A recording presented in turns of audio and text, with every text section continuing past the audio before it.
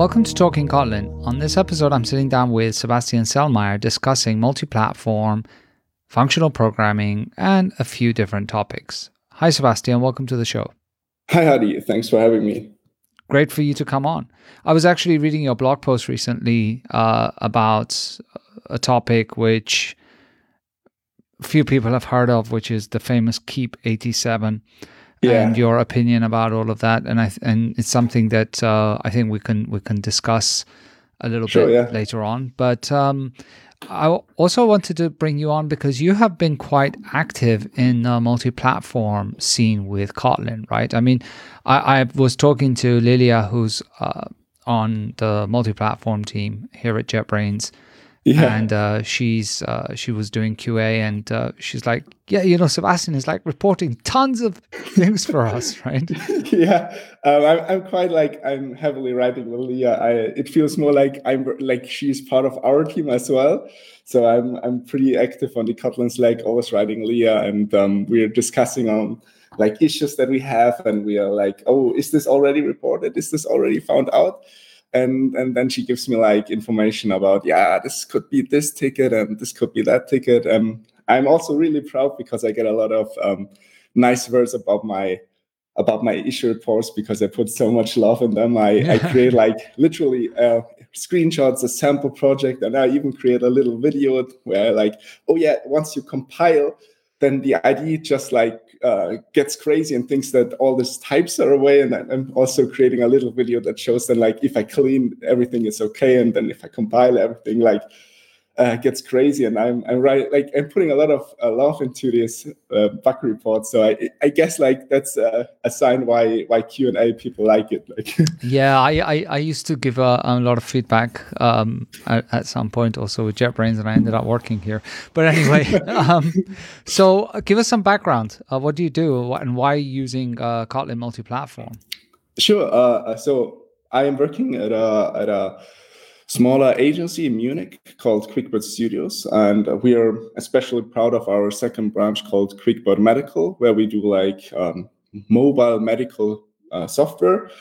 And for one of our projects, we started using multi-platform because it is like an image processing library actually.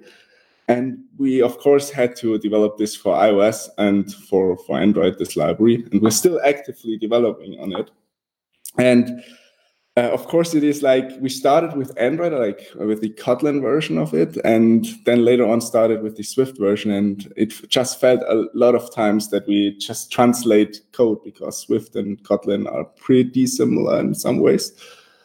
And from some obvious reason, we then thought like, let's try looking at multi-platform. And I also already evaluated it a lot of times, and it was like I already wrote that blog post about our first evaluation.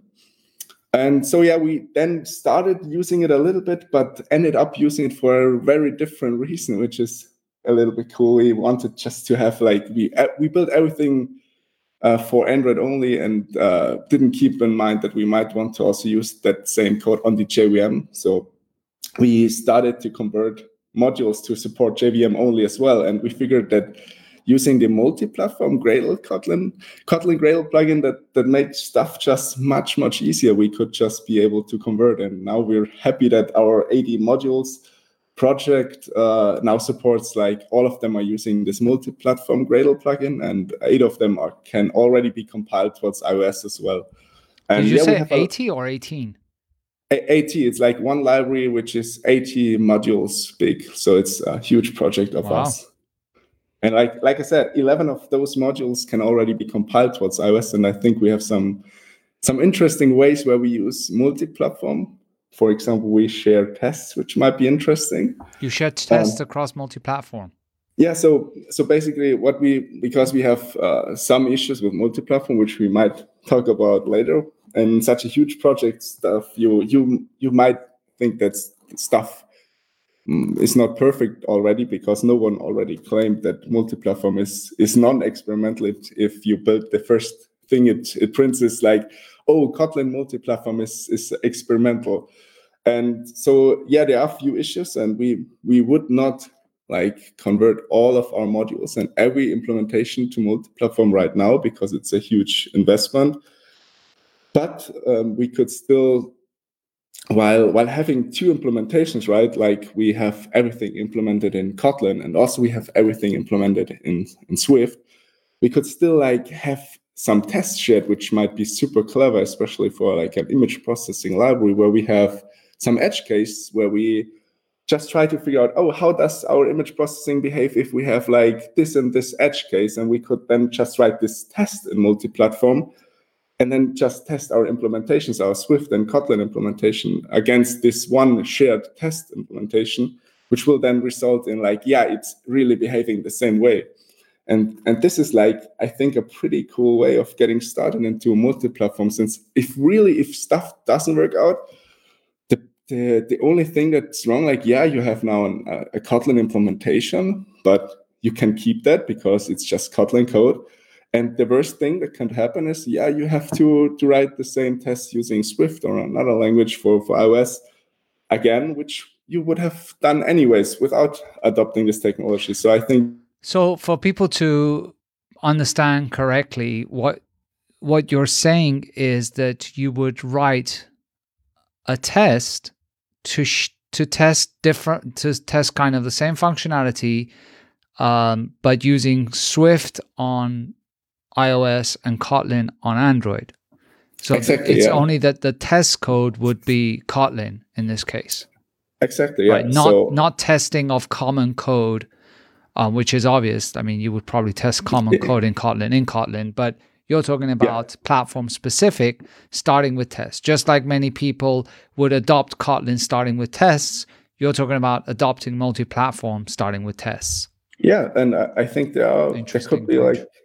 There could be like, for example, in our image processing, it is obvious that we want to test this with images, real images. So we have like a lot of real images that we take, but to get these edge cases correct, we just like have a module that generates images. And this is like implemented, for example, in Kotlin Common Code. And this generation of edge cases could then just be shared and used by both platforms to see whether or not they behave the same way in all edge cases. And I think it's the same approach than like adopting Kotlin just for tests. It's now adopting multi-platform for tests because it's like less risky, you know?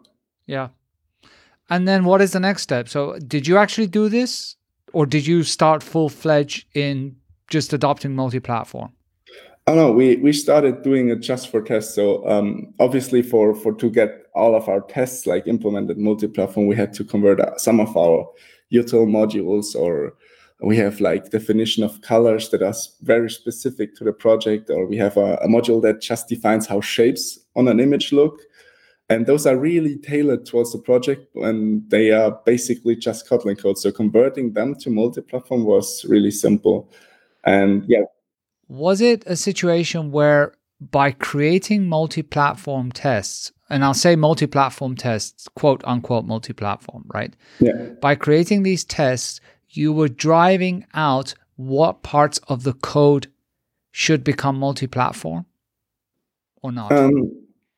Yeah, I think so. Yeah, because the compiler force, if I just want to check then whether or not what we found and use, for example, this definition of a region of this image, then of course I needed to convert that module that defined the code. So yeah, by writing the test or designing the test, it was clear for us what will be the first steps that we should convert towards multi-platform. So I guess, yeah, that's also like a nice side effect that you have, that this writing of tests gives you like a really nice roadmap of, oh yeah, we have to convert that first, and then we need to convert that module. And then right, because a lot of times, we talk about multi-platform, and it's very clear in presentations about how, yes, you want to do multi-platform. Okay, so you're going to have your business logic, you're going to have your common logic, blah, blah, blah, here and there, and then you're going to delegate down to different platforms for UI or whatever, right? Yeah. But we never really talk about, okay, how do I start? Like, if I have an existing project, where do I actually start to consider, right, this code could become multi-platform, could become common. Let me start extracting this out, right? I guess when you look at your project, there are many places where this could happen, but there's no real clear path or workflow that people could follow. Do you see what I'm saying? Yeah, absolutely. You can end up like procrastinating, saying, well, should I do this or that or this or that?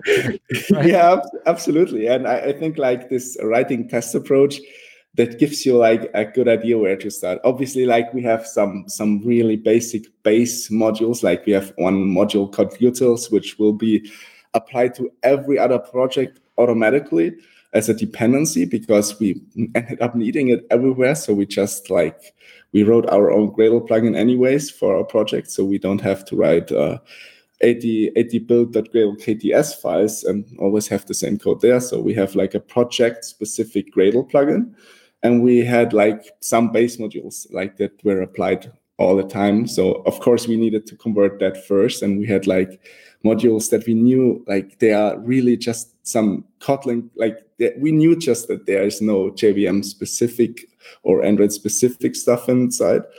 Like I said, this definition of like how we'll define a polygon or a circle or stuff like that, that was just like really basic Kotlin code. And we just knew, yeah, we can just apply our multi-platform plugin and then just change the source folder, and that's actually it then. That was like the conversion. So for some modules, this was really, really easy.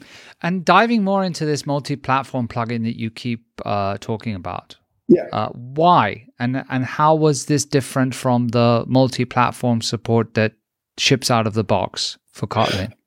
Oh, so like we have our project-specific plugin, and this will not do anything really fancy. It will just like apply this Kotlin multi-platform plugin, but it will also give us like all the default configuration for our project. So, for example, right now, if you use multi-platform plugin with Android, you will get like 3 source folders. One is called Android main, one is called Android test, and one is called Android test. And we saw that a lot of people in our team got like confused, because previously what was called Android test was where the tests that were running on like the device.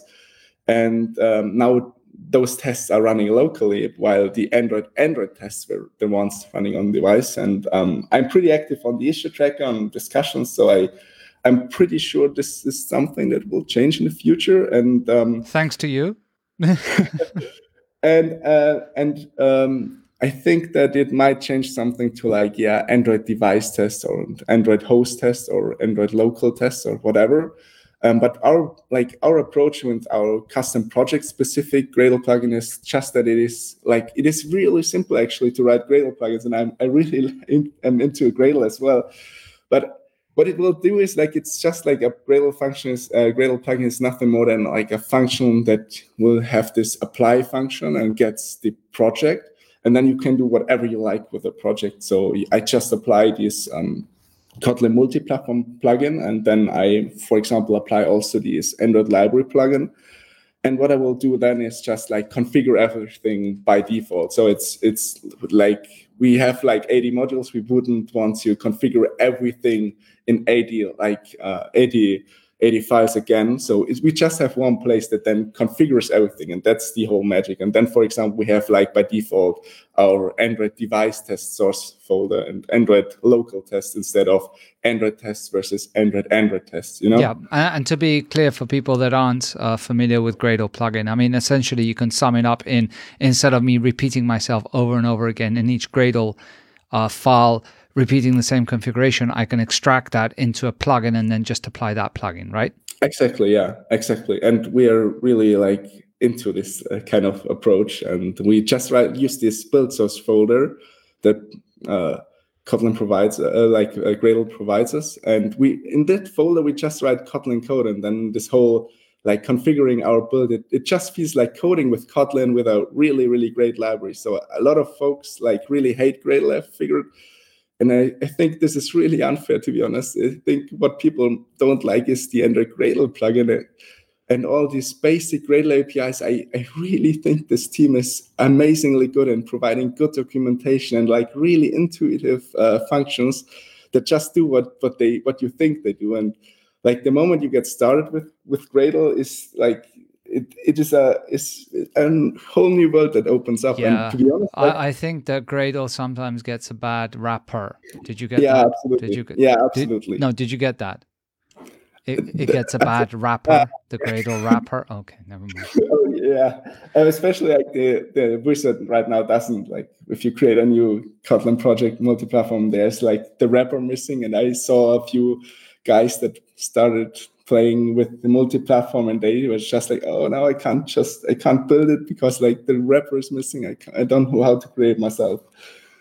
So, anyways, like what brought me to Kotlin was like actually this multi-platform DSL that like the Kotlin multi-platform Gradle DSL, and that like made me click. And the moment I started working with the Kotlin multi-platform DSL, I just figured like, oh, that's just Kotlin code. And then I start like looking into this Gradle stuff and felt like this is really amazing actually. Okay, so that's cool. So you start with tests, you start to do these, drive your modules out to support multiple platforms. And I'm assuming right now, when we're talking multi-platform, it's basically mobile targeting Android and iOS, right? You're not doing anything outside of that with native, no? Also, like we target like the JVM also like alongside with Android, and we have some specifics that we then change for the JVM, but nothing like desktop or anything like that. No. We have like what we also do, and what I also think where you can get started with Kotlin multi-platform, Kotlin native is like internal tools. We have, for example, like a tool that like we have specific Git hooks, and we have like specific rules on how a commit message should look like. And we have Git hooks that take full control over that and will format your message and will look whether or not they make sense. And they also link the current ticket you're working on and stuff like that. And on the Android project side, this is implemented also as a Gradle plugin that will just, the moment you open the project with IntelliJ or Android Studio, like you have the Git hooks installed. If you try to build, you will have it installed. So there's almost no way around not having these Git hooks. And for macOS, we can just build like the same code and we get an executable for macOS, Linux, and Windows. And yeah, of course, we could have just built a jar file that we invoke. But it's just much more fun to build it as a multi-platform and then have like this executable. And then we just think, oh yeah, this executes like much faster because we don't have the JVMs to start up. And so also like internal tools might be really interesting to get started with like a new technology like multi-platform. You initially said that, there are some issues with the whole multi-platform stuff, right? Yeah, I think so. So let's cover all the good issues and the bad issues we'll censor out. I'm joking. So talk about issues. What are the main issues that you found, and how could other people that are listening to this try and avoid them? Yeah. So I would start with like the one issue that initially was our deal breaker, and it was like the first time we evaluated Kotlin multi-platform. We just tried to, like everyone else, we just tried to have like an architecture in mind where we have like a split in our app, in which we like say one part we call the backend of the app. It's like all our services and maybe a repository that we could share. And then we also would write the view models of our app, multi-platform, and we would just call this part the backend. And then the plan was to implement like the views and the actual screens like platform specific with Swift and the UI view controller on iOS. And we would just use Kotlin and the Android platform to create the same screens on Android. And we tried that out, and we had like our style written, and we just had like a dummy written, and then we also had a small backend written, and then we wanted to use it and write a UI view controller. And then we just looked at like at the code that we wrote, and we consumed our view model, and we just figured out, oh wait, all our generics are now lost. And we were like, oh shit, that might be like a huge problem for us, because we are heavily relying on like generics. We have like, for example, everything is like in our view model, there's a stream, for example. And so we have like a subject of string where you can say like, yeah, this is the password that I'm currently entering. And from when using this code from from iOS, from Swift, that would just like be erased. It wouldn't say like, yeah, you can enter like it's a subject of string. It was just erased to like it's a subject and you can pass me anything. And if it's the wrong thing, then it will just crash. And this was like a deal breaker for us, since we like, we are like guys that really like, we are like folks that really like writing Kotlin and Swift code. Like for that specific reason, we like our type safety. So we thought, okay, let's try writing the same thing using like the UI view controller and implement it with pure Kotlin, because that's also a thing. We could just use Kotlin native and implement the UI view controller. So we started with that, and obviously like we can now consume our backend and all the generics are there. But now if we just look at, for example, like in a view controller, there's like a one view, and if you go to this sub views, which is like a list of UI view, again, it will just be like translated to, oh, it's a list of anything. And this makes like them programming really hard. And for that point, it was like, oh no, we really we can't implement like an app using multi-platform at that point without losing generics. But then like, and I think that's pretty cool. And then like after I wrote my first evaluation and why we would not use it, a few months later, like Kevin Galligan came along, and he just like had this he had this blog post which was like called something like Kotlin multi-platform Objective-C generics, and alongside with it, he had a merge request which would resolve our first deal breaker, which was like, now we can like, when we now write Swift code consuming our backend, now we have this generics, and this was like our first like, let's keep going, let's try this again.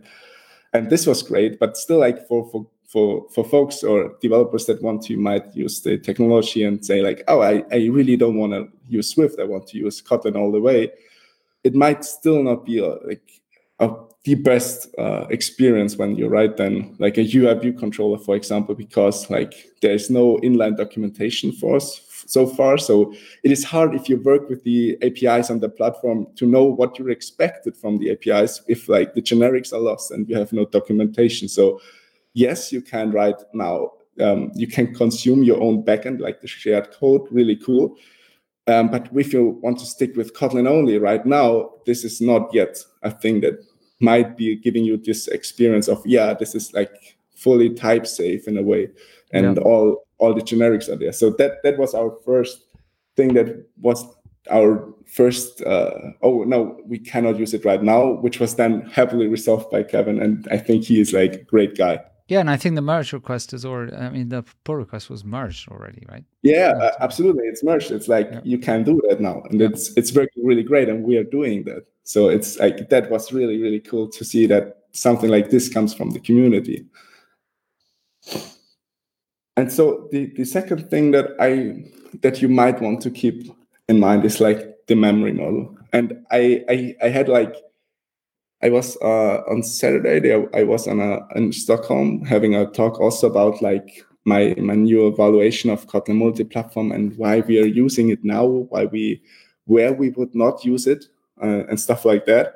And I also talked obviously about the memory model, and I also like tried to get it like across that I really, really appreciate the ideas of the memory model, because it's really better to see if something goes wrong. So I don't know if everyone listening knows the memory model of Kotlin native. So I might think just it's good. Yeah, let's just explain it briefly if you can.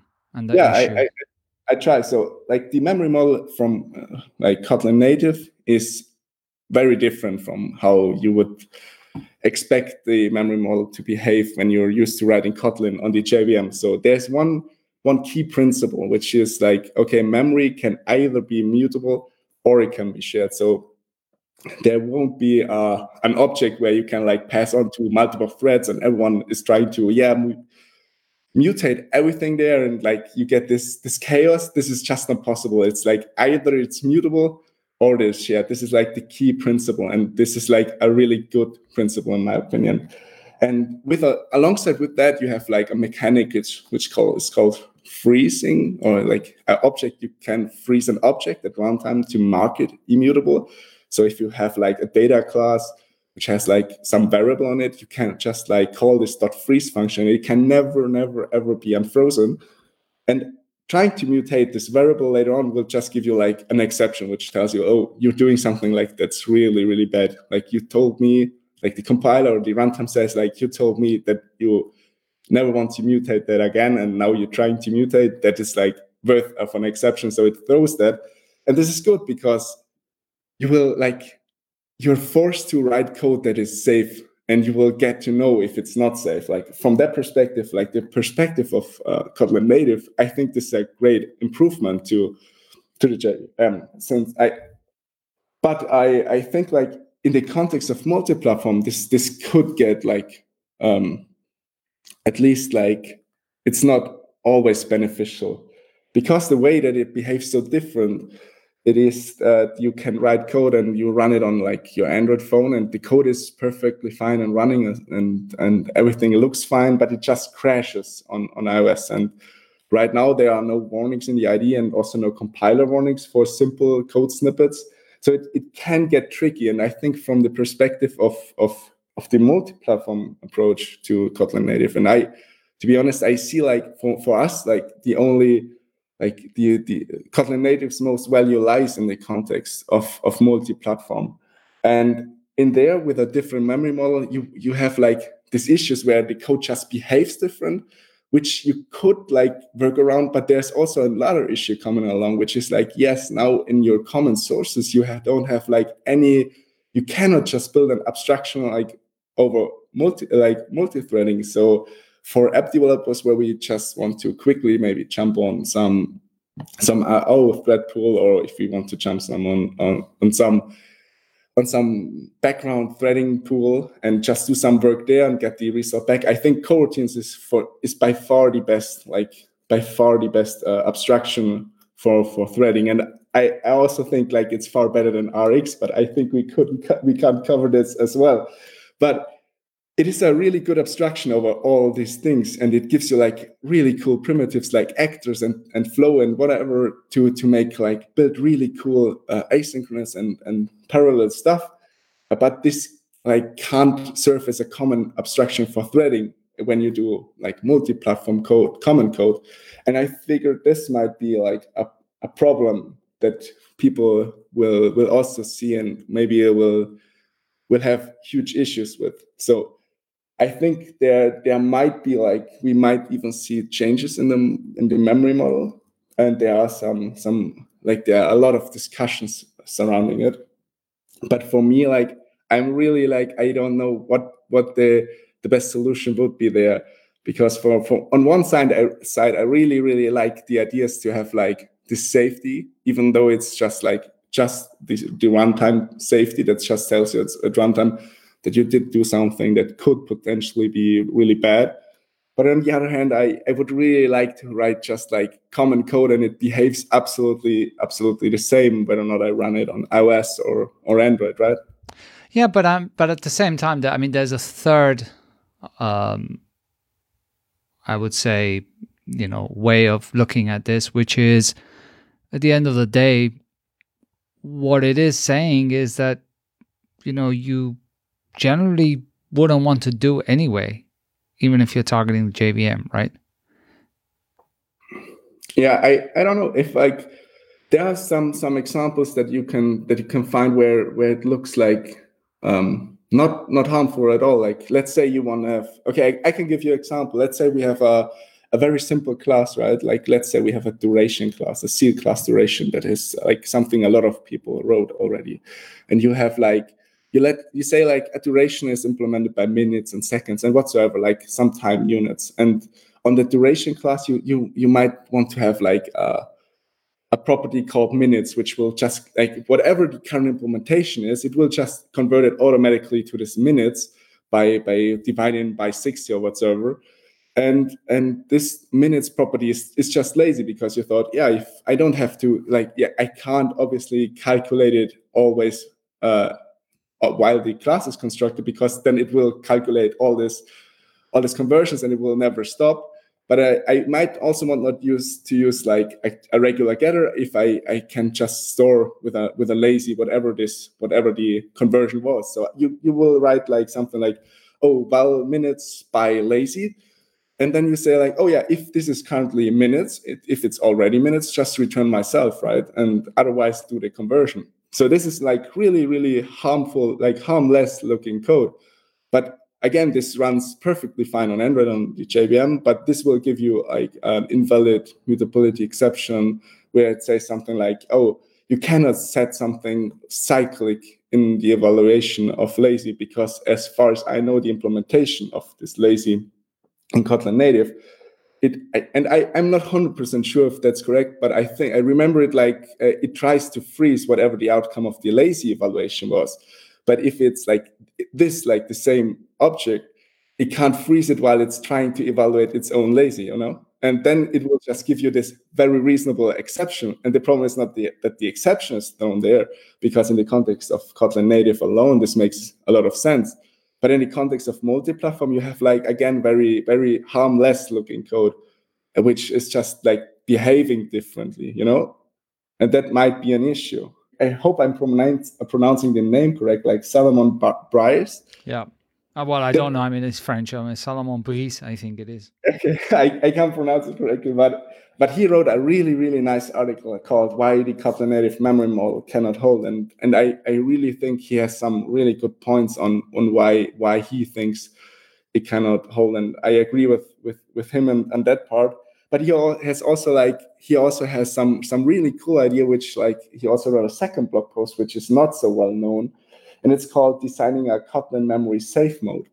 And what he does there, like he just has some really cool ideas where he just says like, okay, we could maybe just like introduce a new keyword called const and make like use of that. And then suddenly like we could also have like, in addition to this relax mode, maybe we could have like the relaxed mode plus this const keyword.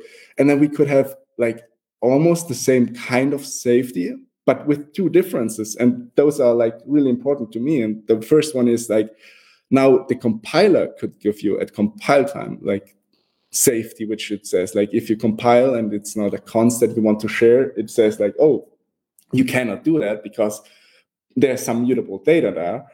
And this sharing expects this to be constant. And the second thing is like the introduction to a keyword const there. It would also be like possible to introduce that to the Kotlin compiler for the JVM. So we could also benefit from these new ideas. Well, I mean, we've got the keyword const already. Yeah, sure. But there, like in his article, he has more like, you could also pass it in as like the function parameter. Like you can say like the parameter of this function is like const of that type, which means like, yeah, it's the type, but you're not allowed to mutate it anywhere. And you're not allowed to do something like, you can also have like a const function XYZ, which wouldn't be allowed to do anything impure. And you could have like an impurity check. Like his article is really cool to read. I don't know if this is something that is really doable, but it's like from the idea, he has two differences. And the difference would be the first thing that is like the compiler that complains, not the runtime, which would be cool. And the second thing is that it would be more compatible to the JVM, while also bringing benefits to what we write on the JVM. So if we could have like a solution like that, maybe that would be a way. Like, I don't know if this relax mode is a good thing though, because like I said, and I'm criticizing, like for once, I'm criticizing the strict mode because I think like, yeah, it just does something different on the native targets than it does on the JVM and on Android. But on the other hand, I really, really like the idea because it's just like telling me that I'm doing something that might be stupid. But the relaxed model would help me in one way, but I'm pretty sure that this will also be the death to the strict mode, because who would use the strict mode then, right? And how would you do then like libraries? Because if a library uses then the relaxed mode, how can this be then compatible to the strict mode again? Yeah, it opens up a complete can of worms, right? Yeah, absolutely. And I'm a little bit afraid there because I don't know if this is coming. I just know that people are experimenting with it. And this is like, you can see some commits in Kotlin Native that are playing around with that. Well, I mean, I think one of the greatest things that we've done is this whole experimental thing, right? It's like, use it, let's try it, let's see if it works. I mean, it's not, we have improved and we have reiterated and we have, iterated, and we've made changes in the past and always trying not to, break compatibility. But I think, because it's difficult to kind of say, okay, well, we should do it, we shouldn't do it. Yeah, absolutely. We should try and see what happens, in a sense. Yeah, and I really, really like that approach. Like, no one can tell whether or not this relax mode will be a good thing or it will just be a really bad thing. But we could just at least try that. It's like class delegates. They seem like a great idea. How often do we use them? Oh, like the first, when I started with Kotlin and I saw this class delegates and implementation by delegation, I went totally crazy. And I saw I tried to model a lot of things by doing this, and I was so happy with it, and I was so happy with the code I wrote, and it's just I had to remove almost everything of it because it just didn't work out that great, because I at the end had no idea what was called when and where stuff was lying around. It was just I had it was really hard to see that this might not always be the right thing to do. Yeah. Plus, I mean, I think, from one side it was trying to remove boilerplate code.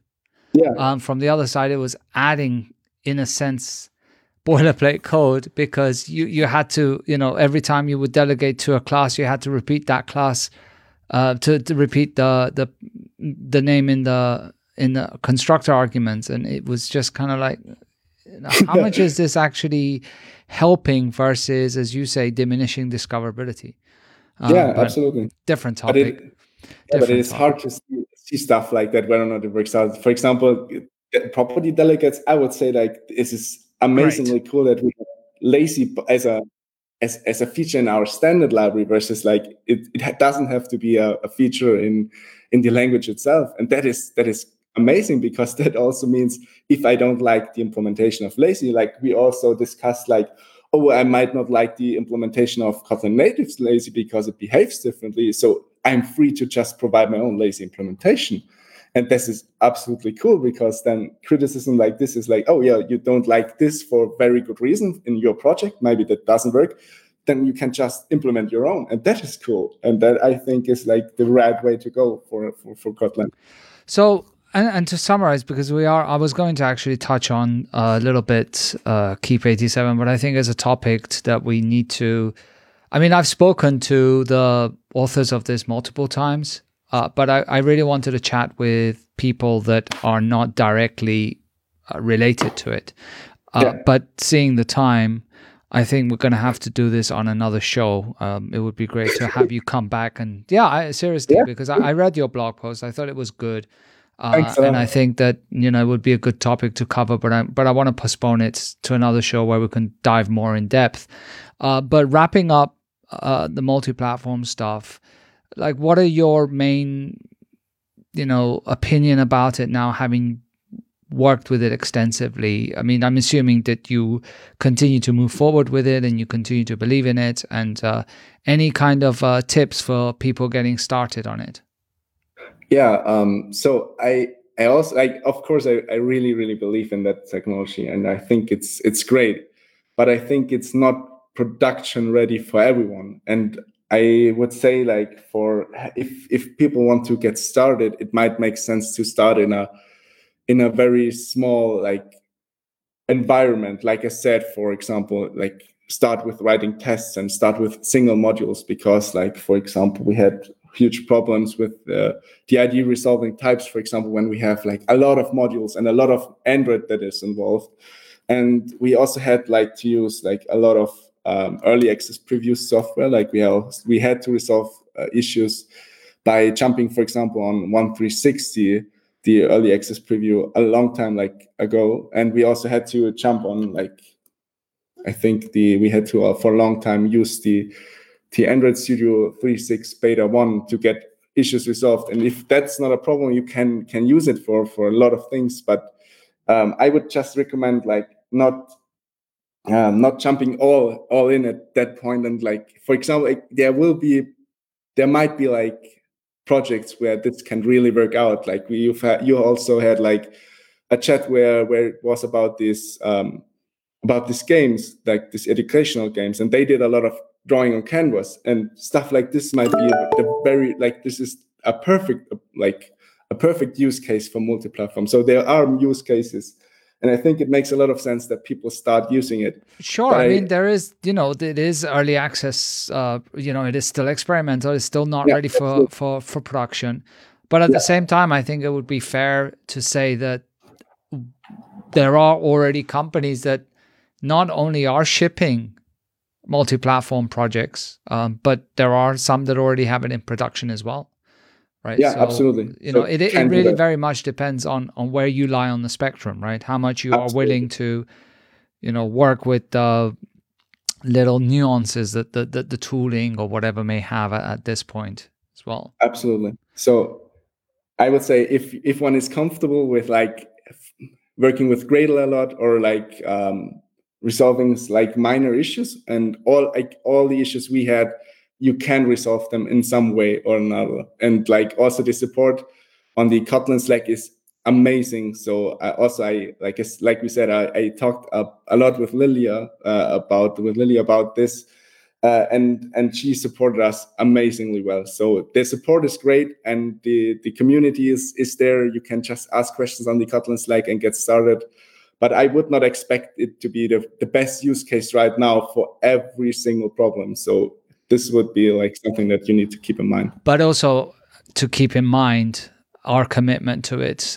We are soon going to be announcing a new product, which is completely through and through Kotlin, multi-platform, not only on mobile, but also on JavaScript and of course JVM. And, so it is, we have a lot of skin in the game, right? This isn't just, okay, well, let's try this. And if it works out, it works out. And if it doesn't, it doesn't.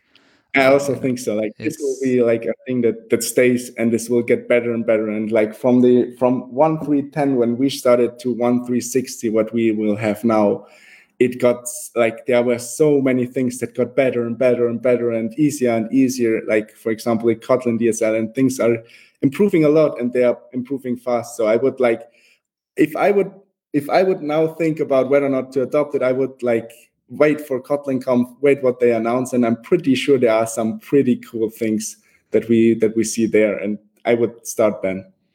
Yep, let's hope so. Cool. Yep. Well, it was great having you on the show. Thank you for coming. Thanks. And we will definitely sync up to come back and discuss Keep 87. So keep that in mind. Oh, I'll keep that in mind. Yeah, I'm quitting. Perfect. Great chatting with you.